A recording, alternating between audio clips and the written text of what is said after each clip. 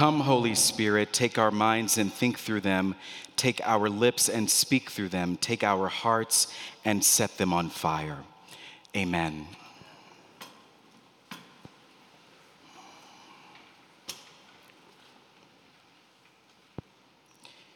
Carry no purse, no bag, no sandals, Jesus says to the chagrin of those who on any given trip carry multiple bags, numerous purses, and dozens of pairs of sandals. I speak as a living witness to this. I will not take a show of hands of those of you for whom travel light falls more into the category of unresolved New Year's resolution than I carry only one bag on vacation. I'm always amazed when traveling, seeing the people who have no bags. And I wonder, where exactly are you headed? Humor notwithstanding, Jesus' invitation to his other disciples, the 70 he is sending out in the shadow of the more well-known 12, suggests that this excursion into the unknown requires mystery, humility, and risk, to borrow a phrase from the theologian Danielle McCrae. The 70 disciples, or in some translations, the 72 disciples, compose a larger, more anonymous circle of Jesus' faithful apprentices. Some scholars speculate that the narrator uses the number 70 or 72 as a stand-in for the number of nations there were understood to be in that era of history. So if you asked a Palestinian Jew of that time, how many countries are there in the world, they would say 70 or 72, depending on their accent. The reasoning goes that if this good news of God's imminent reign is to be announced to the 12 tribes of Israel first, it is then to be announced to the 70 or so nations of the world, because this joy, this good news, this love at the core of Israel's God, the God of Jesus Christ, cannot be contained to just one nation, one religion, one people.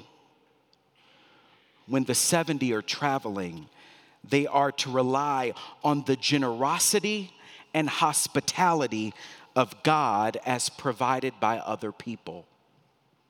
No, they do not get the luxury of access to Yelp or Airbnb reviews when vetting hosts. They must knock on the doors themselves, pronounce peace themselves, and offer themselves to the mercy of the person on the other side of the threshold. Eat and drink whatever they provide and cure their sick. Then say, God's reign, God's kingdom, God's commonwealth, God's presence, God's benevolent economy has come near you. This strategy, however counterintuitive and ill-advised as it is, was Jesus' chosen medium of announcing his urgent, history-altering message of God's breaking into God's world in the person of Jesus Christ through sharing meals, the teaching of parables, demonstrations in and around the holy city of Jerusalem, raising the dead, proclaiming good news to the poor, and climactically being executed on a Roman cross, being buried in a borrowed tomb, and ultimately being resurrected from the dead by the power of the Holy Spirit. And if that's all I said today, that's a sermon in itself. As marketing experts are fond of saying, the medium is the message. If God invites you to travel without the trappings of luxury and comfort, this is a God who will provide you with enough for the journey. If God says, don't book with Airbnb, God is saying, trust me to make the reservations for you. Instead of carrying a bunch of stuff, allow me to carry you, Jesus seems to say to the 70. The medium has a way of conveying the message. But further, in this scene of tender instruction and sending, it also conveys something about the original messenger. The word at the center of creation about God. In Isaiah, God is a mother who comforts her children, a mother whose glorious bosom nurses and satisfies her infants. This is the God of Israel who first sends out the 12, then the 70, the God who rebuilds from the ruins of decimated cities, the God whose prerogative is the healing and joy of her people.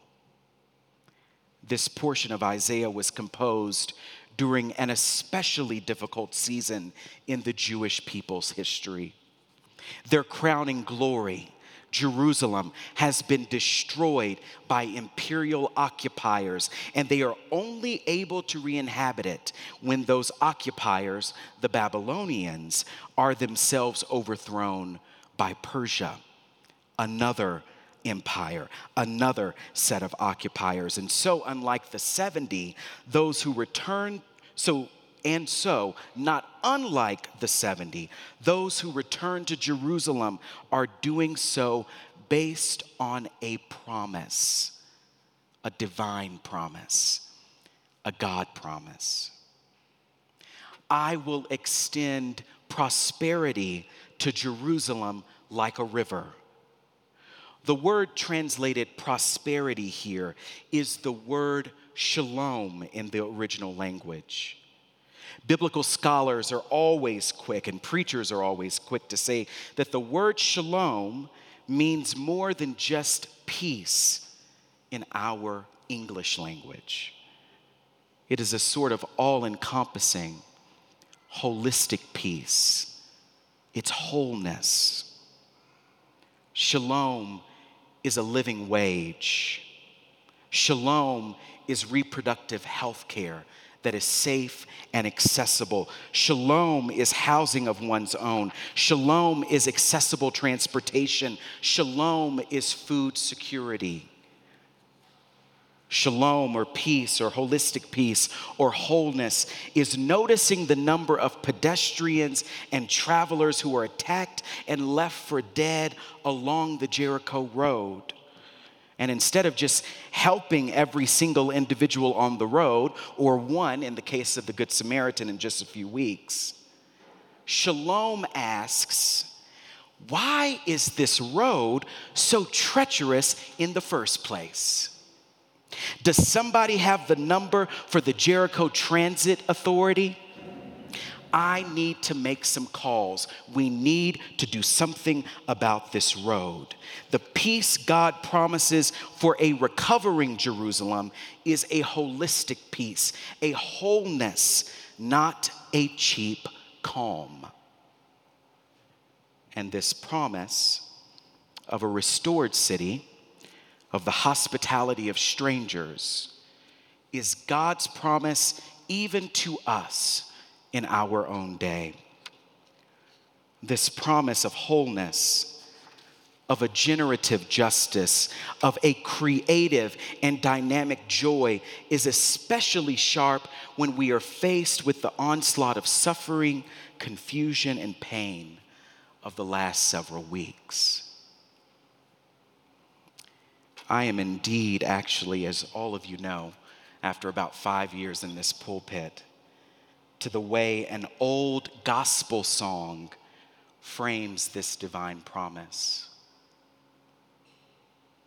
Have you any rivers that seem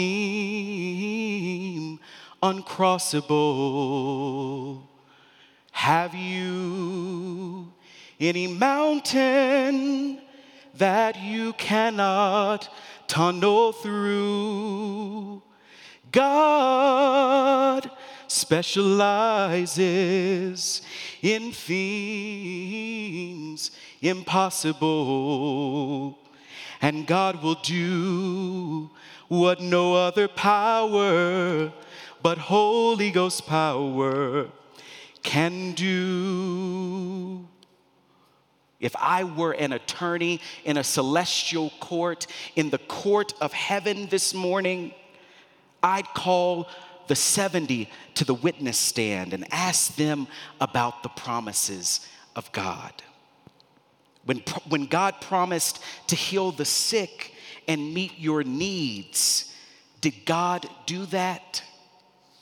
And then I'd call Sarah and Abraham to the stand and ask, when God promised that you'd bear in old age, did God do that? And Sarah and Abraham would say yes, but not on our timeline.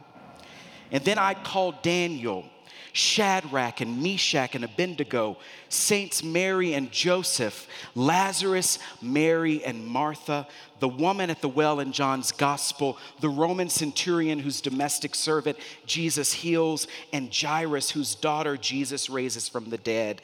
Does God keep God's promises, I'd ask. Yes, they would say in joyful unison. And how do I know? How do I know? How do you know that God keeps God's promises? Because in the words of my ancestors, I have tried God for myself. I have known God to be a lawyer in the courtroom, a doctor in the sick room, a friend in times of isolation, and a confidant when I need someone to listen. How do I know God keeps God's promises? Because this God, the God who sends 12 and the God who sends 70 and the God who sends many more out to announce good news to the poor and recovery of sight to the blind and the year of Jubilee. This is the God who specializes in things thought impossible. This is the God who will carry you across rivers that seem uncrossable. This is the God who will carry you through mountains that you cannot tunnel through on your own. And this is the same God who in tenderness and mercy carries you in her arms and dandles you on her knee, even as you approach this altar with open palms and a broken heart, saying, I cannot do this on my own. Amen.